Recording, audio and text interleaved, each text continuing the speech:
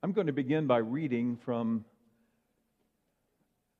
the next passage in Mark chapter 9 that we have been studying through, starting with verse 42. Mark chapter 9, verse 42.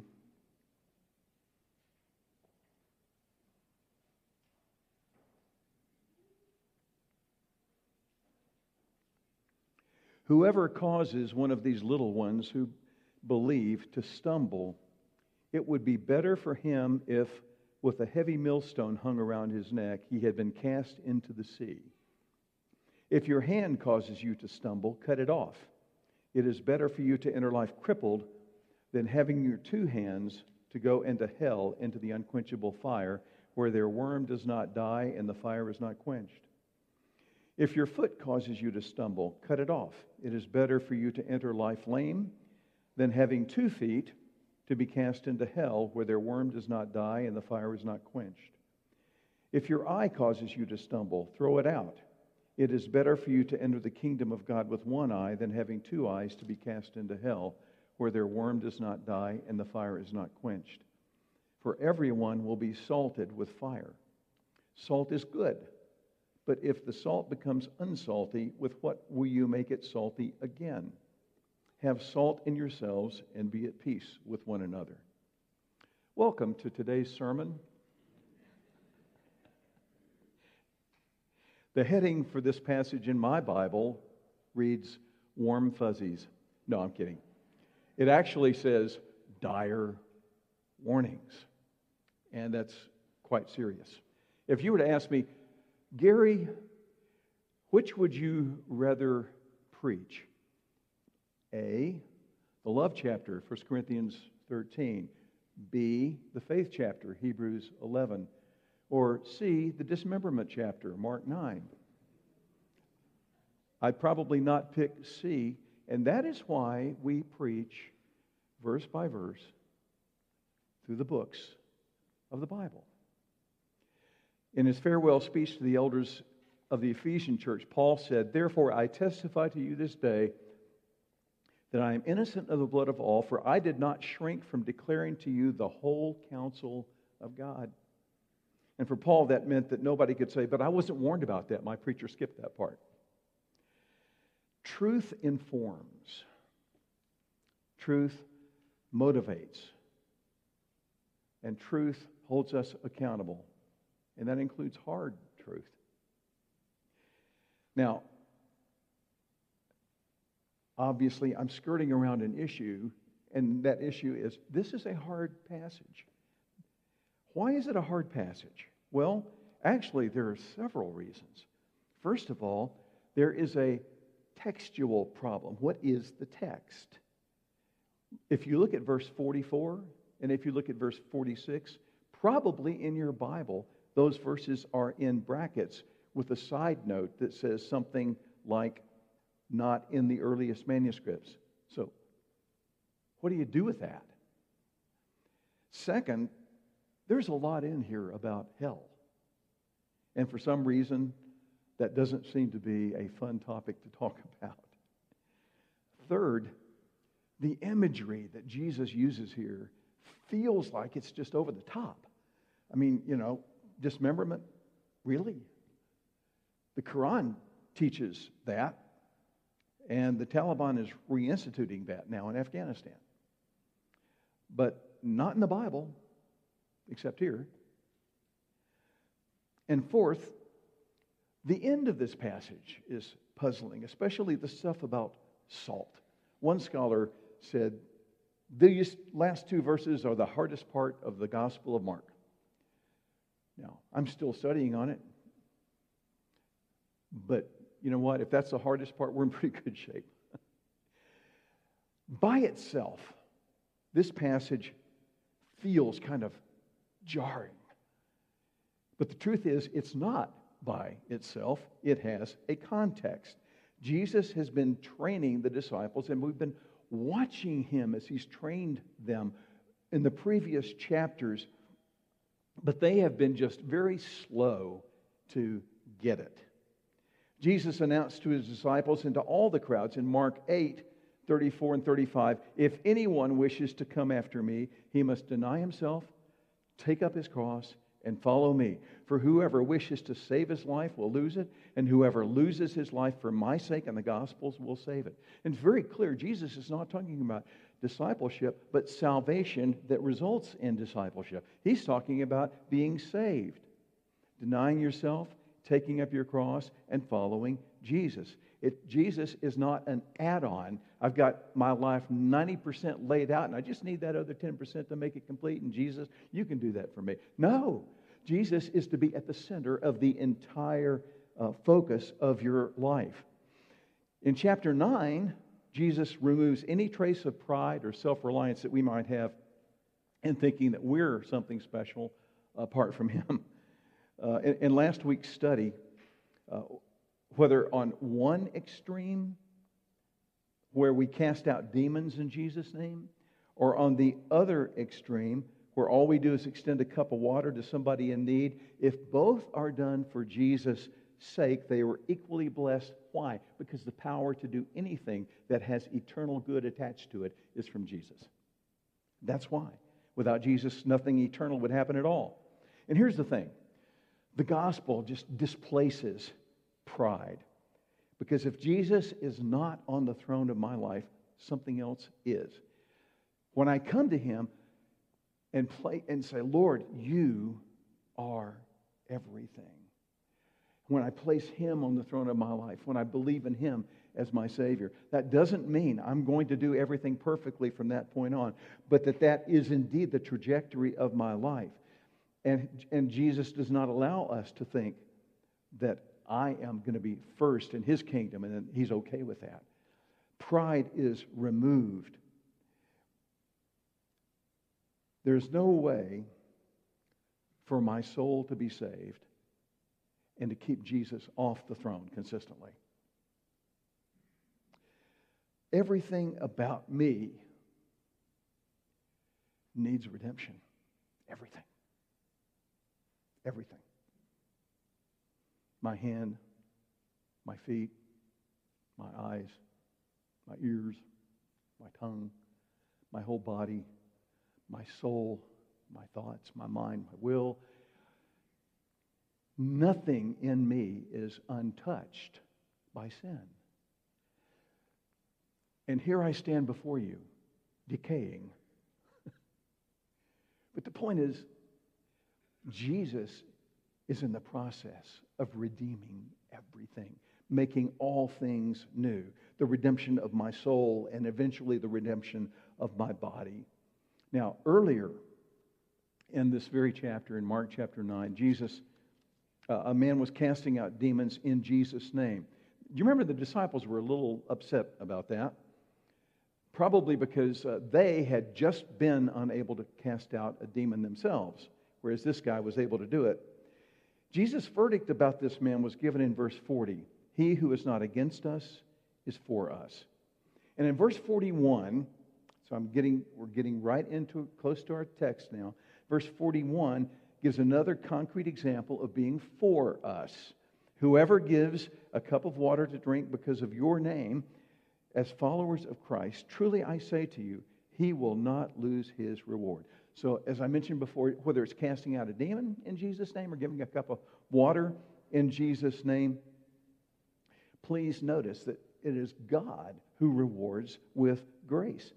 And the cup of water does not earn any eternal reward. The grace that God showers on us is way out of proportion to a cup of water, isn't it? Any small and fruitful thing that we do in Jesus' name is eternal. Verse 42, where our text begins, picks up the thread with a stark example. He's given two examples of being for us. Here's a stark example of the opposite, being against us.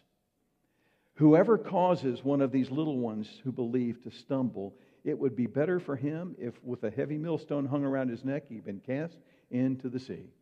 Wow. The imagery is very vivid. Taking literally a donkey-drawn millstone, which is the heavy stone that grinds grain in a big mill going around in the circle, between the two stones and putting that movable stone around the neck and throwing a spiritual abuser into a watery death. To my knowledge, this kind of execution was never practiced in the ancient Near East. Jesus takes the heaviest stone and he matches it with the deepest water. And he says that's what God thinks about spiritual abuse. Now, what does this mean? Who are the little ones? Is Jesus talking about babies here? No, I don't think so. He's addressed that just a few verses earlier when he blessed children. I think he's talking about a childlike believer, not a small child, because they're not old enough to believe. And these are ones who believe in him. I think he's talking about more a baby believer. Remember how the Apostle John spoke to believers in Jesus? 1 John 2:1, "My little children, I'm writing these things to you so that you may not sin. And if anyone sins, we have an advocate with the Father, Jesus Christ the righteous." Later on in the same chapter, "Now little children, abide in him." Then later, next chapter, "Little children, make sure no one deceives you." Little children, little children. And then the book ends this way in 1 John 5:21. "Little children, guard yourselves from idols." Okay, little children. I think specifically in the context, I'd be very surprised if Jesus didn't have in mind those who destroy the faith and joy of other believers, like the man in verse 38. Look back for just a moment at verse 35. "Sitting down, he called the 12 and said to them, 'If anyone wants to be first, he shall be last of all and servant of all.' Taking a child, he set him before them, and taking him in his arms, he said to them, 'Whoever receives one child like this in my name receives me. And whoever receives me does not receive me, but him who sent me.' John said to him, 'Teacher, we saw someone casting out demons in your name, and we tried to prevent him because he was not following us.'" You see the connection there? This guy was a childlike believer, I think, but he was not like us. He was not in our tribe. And I'm going to assume that he was not one of the 70. He was not a well-taught man, because possibly he was a disciple of John the Baptist, but John never performed any miracles. So this man is casting out demons, but he's doing so in Jesus' name. I am going to assume that this is a man who is not all that well taught, because Jesus is the teacher and he's not with Jesus. But even so, Jesus is the center of his passion. People whose style is different, who don't use the same words, who don't know the same stuff, because, hey, I mean, we're a Bible church. We know stuff, right? Right? And we're proud of that, right? Spiritual smugness in no way pleases God. But these are people who have Jesus as the center of their passion. They honor him, and he accepts that and loves them for it and is protective of them. One of my seminary professors had led a young man to Christ who was kind of rough on the edges, and he brought him to the church's men's group, and during the prayer time, the man asked if he could pray too. He's a baby Christian. "Can I pray too?" And he was told yes. And this is how the man prayed. "Lord, this is Jim. We met last week. I don't know how to say things the way these guys do, but I love you. Amen." My professor said, the rest of us used words that scraped the stratosphere. Jim prayed. Okay. Before we get into verse 43, I want you to look at verses 44, 46, and 48. And this is going to sound like a teaching session more than a sermon, but just look at verses 44, 46, and 48. Okay? This is the audience response part. What's the saying? 44, 46, 48. What's the saying?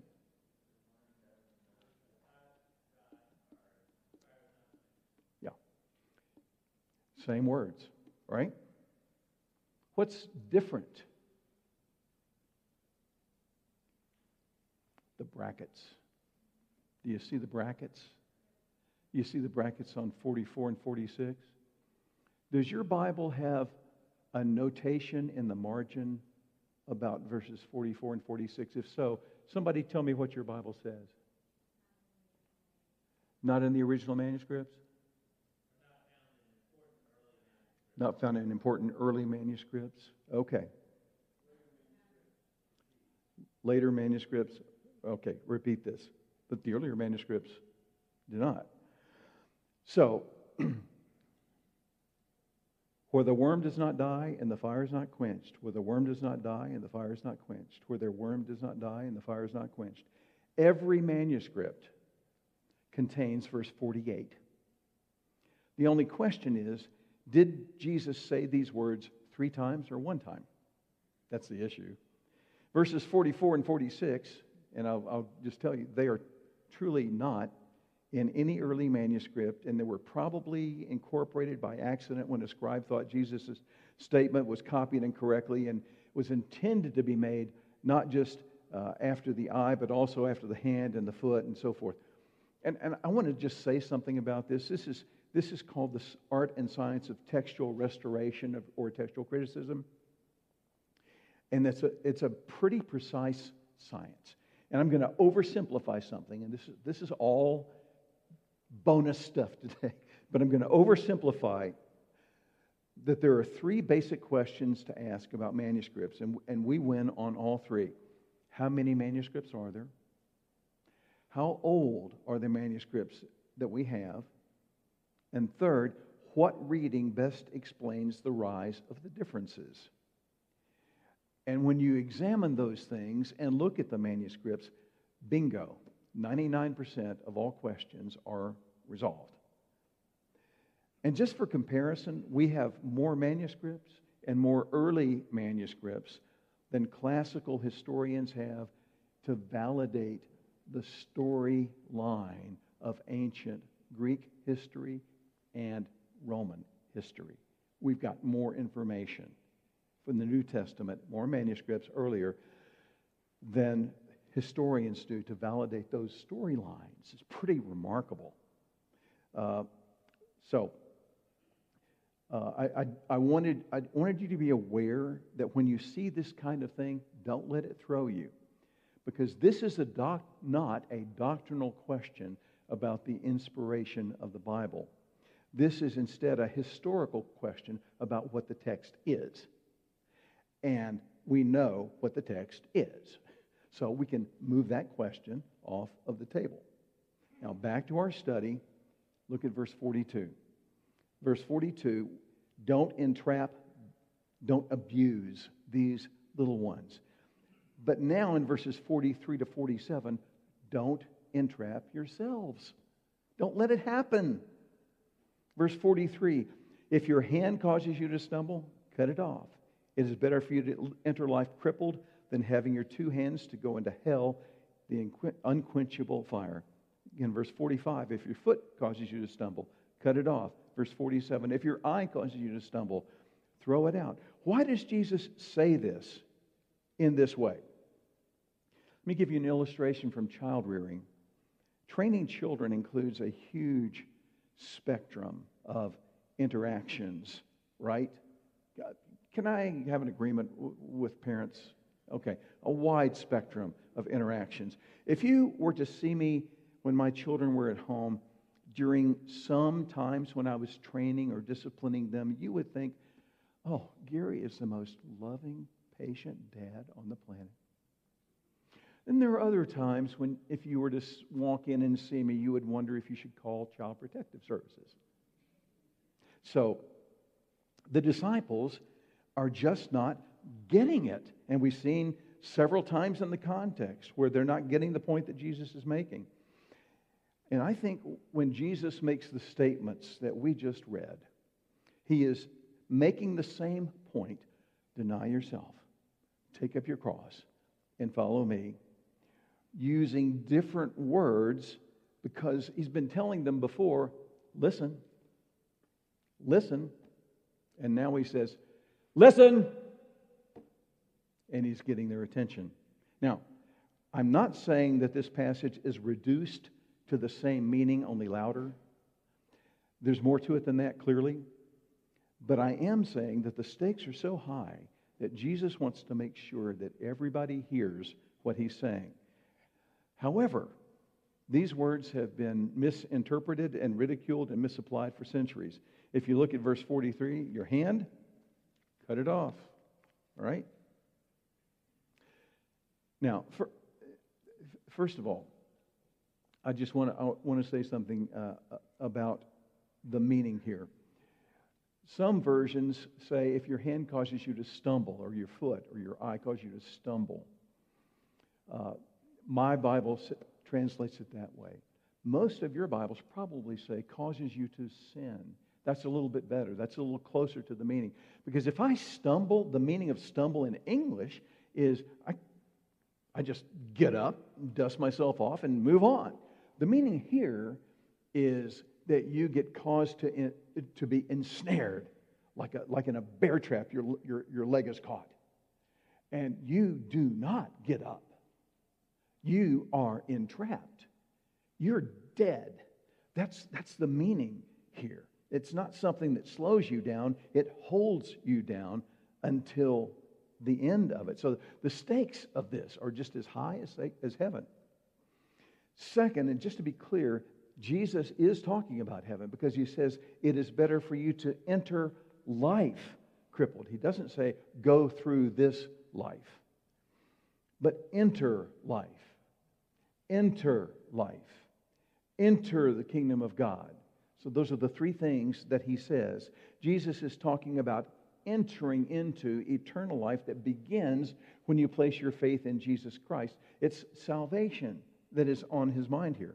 And Jesus says the same things about the foot and the eye. Better to cut off than to be cast into hell. Now, I want to talk about two things. First of all, I want to talk about what hell, the word for hell here. And secondly, I want to talk about what Jesus says about how not to go there. The word hell that's given 3 times in these brief verses is the word Gehenna. And by the way, Jesus was definitely a hellfire and brimstone preacher. So if you ridicule them, then be careful you're not ridiculing Jesus. The word Gehenna is an interesting history. And at the end, in verse 48, he quotes the prophet Isaiah. And he says, where their worm does not die and the fire is not quenched. And we get our word asbestos from the word quenched. First of all, what does Gehenna mean? Here's some background to this word. South of the walls of the city of Jerusalem is Geben Hinnom, the valley of the sons of Hinnom. Geben Hinnom was abbreviated Gehenna. During the days of kings Ahaz and Manasseh, children were sacrificed in the valley of the sons of Hinnom by burning them to death to the pagan god Molech. 2 Chronicles 28:3, Ahaz burned his sons in the fire. 2 Chronicles 33, Manasseh made his sons pass through the fire in the valley of Ben Hinnom. Listen to God's indictment of apostate Israel from Jeremiah chapter 2. Although you wash yourself with lye and use much soap, the stain of your iniquity is before me, declares the Lord. How can you claim, I am not defiled? I have not gone after the Baals. Look at your way in the valley. Know what you have done. Isaiah wrote about 100 years earlier. The book of Isaiah has 66 chapters. The first 39 are about our sinful condition and need for a Redeemer. Then chapters 40 through 66 are all about the coming Redeemer who is both divine and human, who dies for our sins, as we see in Isaiah 53. But then will come and establish God's eternal kingdom. But, and I want you to get this, those who reject God's word are described in the last chapter of the book of Isaiah, chapter 66. So Isaiah, last chapter of Isaiah, last verse of the last chapter of Isaiah. This is how Isaiah ends, and this is what Jesus quotes here. Their worm will not die, and their fire will not be quenched, and they will be an abhorrence to all mankind. It's a pretty gruesome image. It would seem that the worm is internal, like a maggot that consumes the flesh of a corpse. The fire is external, and it does not die because its work is never done. These are not pleasant thoughts. That's why good King Josiah declared Gehenna unclean, unfit, never again to be used for any positive purpose, and it became the place where garbage and excrement were dumped. And the fires were constantly burning the garbage outside of Jerusalem. By the way, who would think that a nation that claimed to know the God of Abraham, Isaac, and Jacob would sacrifice children for the sake of the worship of a God of convenience like Molech? Can you think of that kind of thing happening in our century? God said to the apostate Israelites, "Know what you have done." Now, my generation wants to soften Jesus' words about hell and make them less offensive. We sang with John Lennon, "Imagine there's no hell below us," right? Surveys show that people today are far more likely to believe in heaven than they are to believe in hell. Don't believe in heaven, but not in hell. Our culture has definite opinions about what God should be like. God wants me to be happy. He is my cosmic Santa Claus. God would never judge anybody. And for them, what God created as an indictment of sin, Gehenna, is now seen as an indictment of God. Surely God wouldn't do that. Liberal theologians who know enough about the text to know better have also tried to soften what Jesus said about it, but they really can't. Let's just listen to some facts. Every single New Testament writer speaks of future punishment. The main source of the teaching about hell in the Bible is Jesus, the source of all love.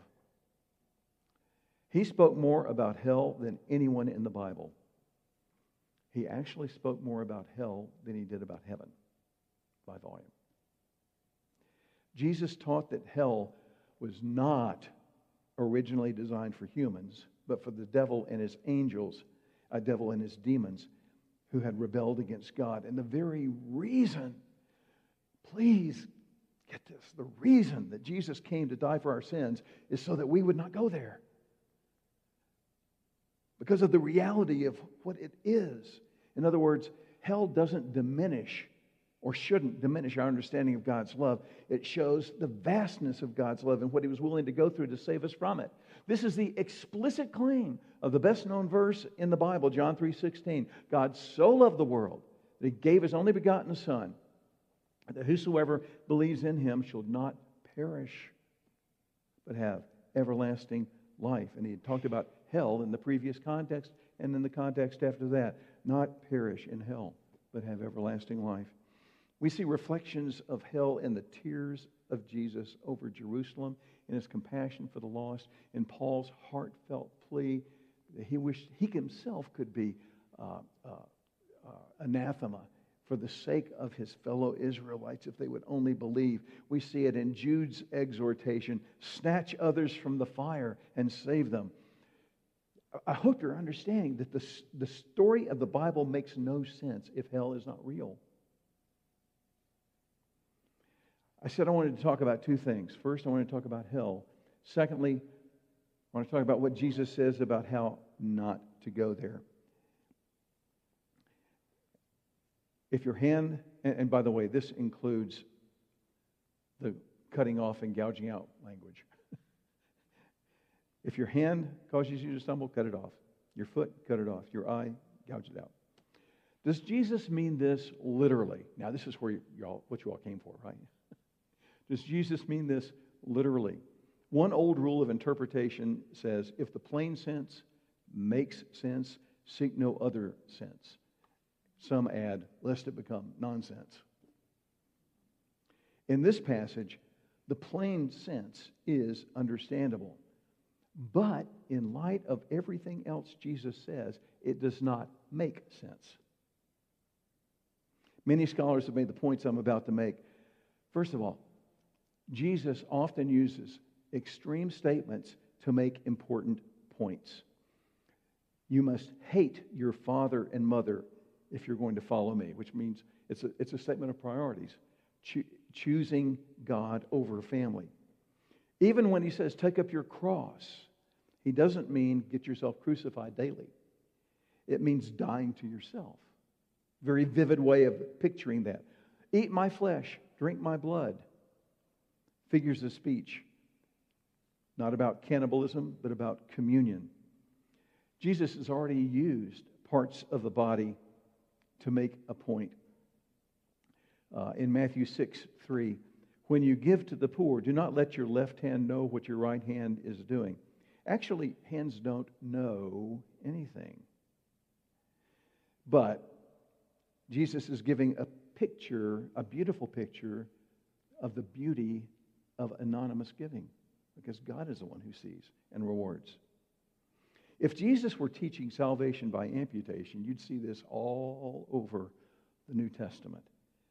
Gospels, epistles, Acts, but it's nowhere. Even circumcision is not forced upon Christians. And honestly, because we continue to sin, if he meant that literally, we'd all be blind and limbless. Right? Next, if it were literal, it wouldn't work. Self-mutilation does not change thinking patterns and produce holiness. Any sin that you could commit with one eye, you can commit with the other one, right? Little logic here. Okay. Jesus knew that. And besides, if you were to remove any body part as a physical, literal practice, then Jesus missed the main one. Here's the main one from James chapter 3. The tongue is a small part of the body, and yet it boasts of great things. See how great a forest is set aflame by such a small fire. And the tongue is a fire, the very world of iniquity. The tongue is set among our members as that which defiles the whole body, sets on fire the course of our life, and is set on fire by hell. For every species of beasts and birds, of reptiles, creatures of the sea is tamed and has been tamed by the human race, but no one can tame the tongue. It is a restless evil full of deadly poison. So if any body part's going to be removed, that's the one, right? But no, instead we're told to bridle the tongue. So what Jesus is doing here is called hyperbole. It's an over-the-top statement made to drive home an important truth. You know, it's 12 o'clock. I could eat a horse. I couldn't really eat a horse. It's raining outside. Is it raining cats and dogs?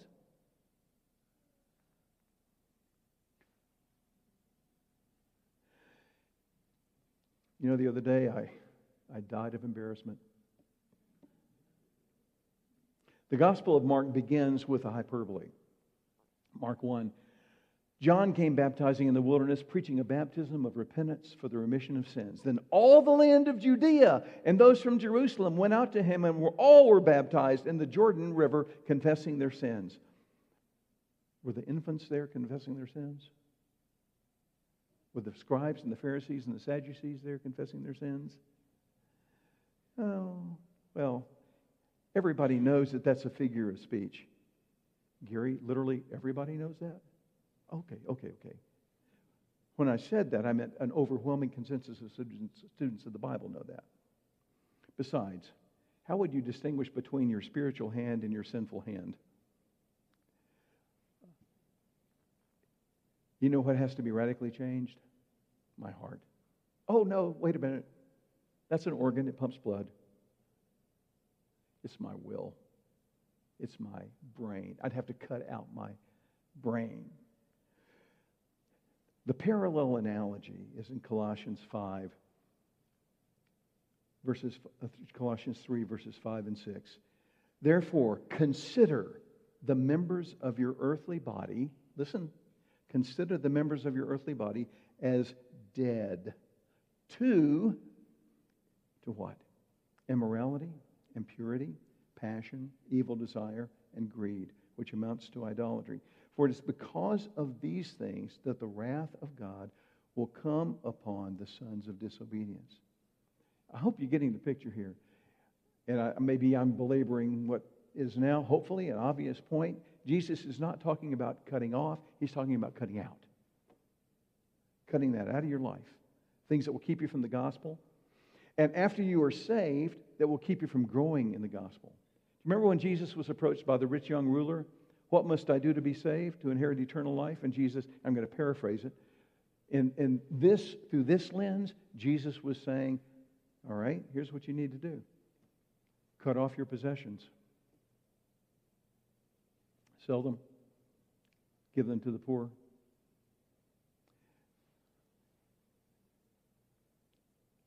They're an idol in your life.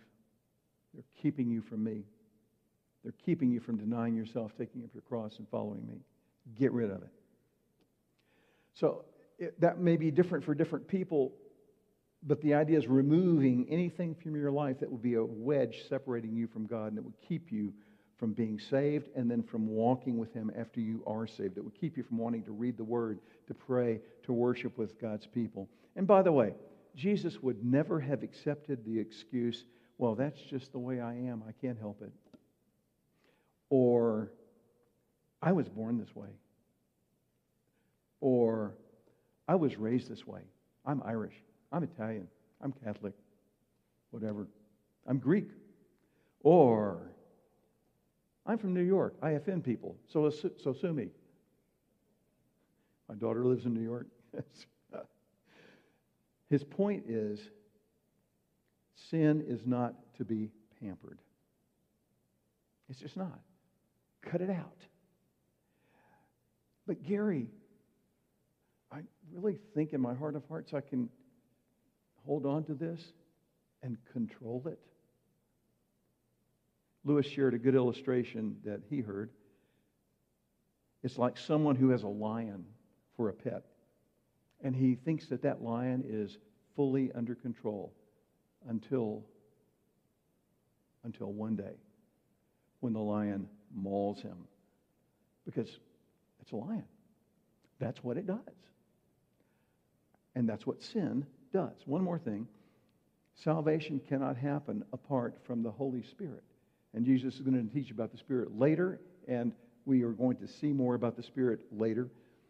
But the Holy Spirit calls us to deny ourselves, take up our cross, and follow Him. The Spirit enables us to cut out these things which hinder both our salvation and our sanctification. So now the last two verses, they're sort of a trilogy of salt sayings. Boy, there's a lot packed in here, isn't there? A lot of things to think about from different perspectives. I'm really glad you're hanging in there with me, those of you who are. Several of you are praying for me. I appreciate that. But two terms here, fire and salt. For everyone will be, verse 49, for everyone will be salted with fire. Here's the second one. Salt is good, but if the salt becomes unsalty, with what will you make it salty again? And then the last verse is the third one. Have salt in yourselves and be at peace with one another. These two verses have no parallel in any of the other Gospels, and these are the verses that some people say are the hardest in the Gospel of Mark. And honestly, I'm struggling with it still. First, how can the word fire be used for the good of a believer right after a context in which fire is the fire of hell? Can that? Well, yeah, I guess it can, because how can Jesus be the Lion of the tribe of Judah and Satan be a roaring lion seeking whom he may devour? Both images are true. In verse 50, Jesus says, salt is good. It's a preservative which delays decay, and it imparts flavor. So yes, salt is good. That's a good thing. Then he warns, but if the salt becomes unsalty, with what will you make it salty again? Don't lose that good thing that this is an image for. There is no salt for salt. I'll come back to this in a moment, but verse 50 concludes, have salt in yourselves. So it's clear that what he's saying includes the truth that salt is for our eternal benefit, right? And there's a shift from being salt, you are the salt of the earth, to having salt. But if you're to be salt, people who promote godliness, you're to have the salt of the word within you. And he concludes, be at peace with one another. Colossians 4:6, listen to this.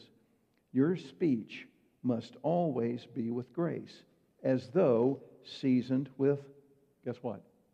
Salt. So that you will know how you should respond to each person. That means being at peace with one another. So we're to be salted with salt, and that's to our eternal benefit. As a follower of Jesus, you have the resources to be salted with that you didn't have before. You have the salt of the Holy Spirit, the salt of the Word, where Jesus says, sanctify them with the truth. Thy word is truth. And you have the salt of people, if I can expand the illustration a little bit more, because we've got the body of Christ around us. Lots and lots and lots and lots and lots of people that come alongside and grow together. But I think that there may be something more here. If you look back up in verse 49, everyone will be salted with fire. And I think that is a reference to the fact that all the grain offerings in the Old Testament were to be offered with salt. If you're living for Jesus, if you've cut off or cut out from your life, then your life is going to be an indictment of those who are living for themselves in this fallen world, and you will experience what 1 Peter calls fiery trials of persecution. But for a believer, that suffering, that salt, is purifying. Peter says this, 1 Peter 4:12 and also 1 Peter 1:7. Beloved, do not be surprised at the fiery ordeal among you, which comes upon you for your testing, as though some strange thing were happening to you. And then in another chapter, so that the proof of your faith, being more precious than gold which perishes, though tested by fire, may be found to result in praise, glory, and honor at the revelation of Jesus Christ. So these two ideas, salt and sacrifice, were inseparable. They connect. So let's see how they hang together. And we're getting close to finishing here. Salt in the sacrifice, when the Old Testament sacrifice was salted, that was a symbol of the covenant relationship, of your faith in the God who accepts the sacrifice, who forgives you of your sins. And then later on, Paul says this, you are to be the sacrifice. A living, not a dead, a living sacrifice. You are to be salted. And this sacrifice is not of your hand, your foot, your eye, or whatever. It's a sacrifice of your total self on the altar before Jesus. Do you remember how a few verses ago we studied how chapters Jesus was transfigured so that some of the disciples were given a glimpse of eternity?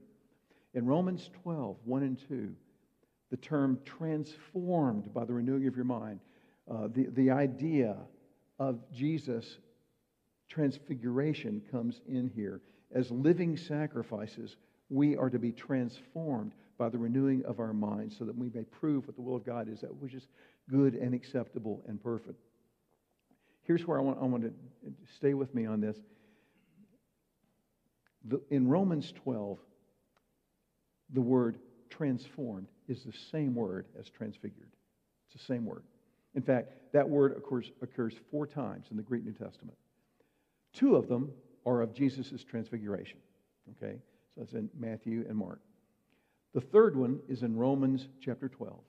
Be transformed. What it means is show on the outside what you are on the inside. This is who you have become in Christ. Work out your own salvation, Paul would tell the Philippians. So, show on the outside what you are on the inside. And here's the fourth time that word transformed, transfigured occurs. 2 Corinthians 3:18. But we all with unveiled faces, looking as in a mirror at the glory of the Lord, are being transformed into the same image from glory to glory, just as from the Lord the Spirit. So our word metamorphosis comes from this word. After salvation, you're a new creation. You're a butterfly. Stop thinking like a caterpillar. Don't crawl back in the cocoon. You have cut off those things. Gary, do you think that Jesus meant all those things that you just brought in and kind of tried to tie together? I actually think, yeah, and maybe more. Jesus often spoke better than we could understand. Gary, do you think that Jesus expected his listeners to understand all this? No. No, because absorbing these truths is a gradual process, and we are still at it as we go and as we grow. But these verses do indeed contain dire warnings. Just close with two thoughts. First of all, hell is real. If you've not placed your faith in Jesus Christ, please listen to Jesus' words. You cannot separate the love of Jesus from his warnings about hell.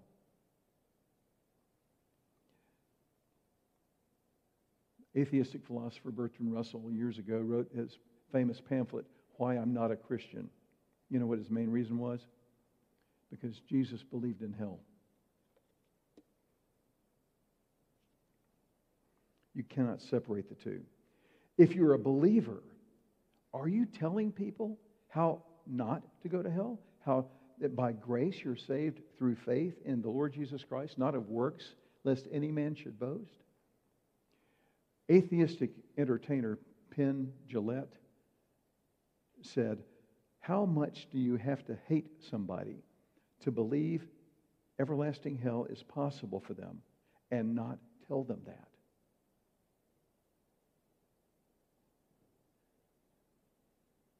If you ignore hell, then you take urgency out of evangelism, and the Great Commission becomes the Great Omission, right?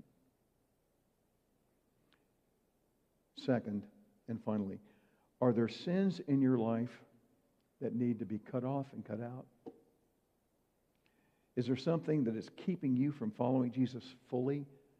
Maybe that you don't want to acknowledge even to yourself because you think you've got that lion under control? Because it's so close to you that cutting it out feels like you'd be cutting off a part of your body? My daughter is a sculptor, and one year for Christmas she asked for wood carving tools. And if I were the block of wood that she was working on, I would be screaming in pain as things were cut off and removed and removed and removed and cut off. And what she was doing was she was taking away the things that should not be there. God is in the process of removing that which does not look like Jesus as we're conformed to the image of his Son. Would you pray with me for a moment? Just bow your heads. I'm going to pray these words. Lord, even though this passage has heavy words, there's also grace here. There's also the magnitude of your unfailing love. There's also urgency. Show me what it means and what needs in my life to be cut off and cut out, to get rid of things that drive a wedge between me and you. I pray that for all of us.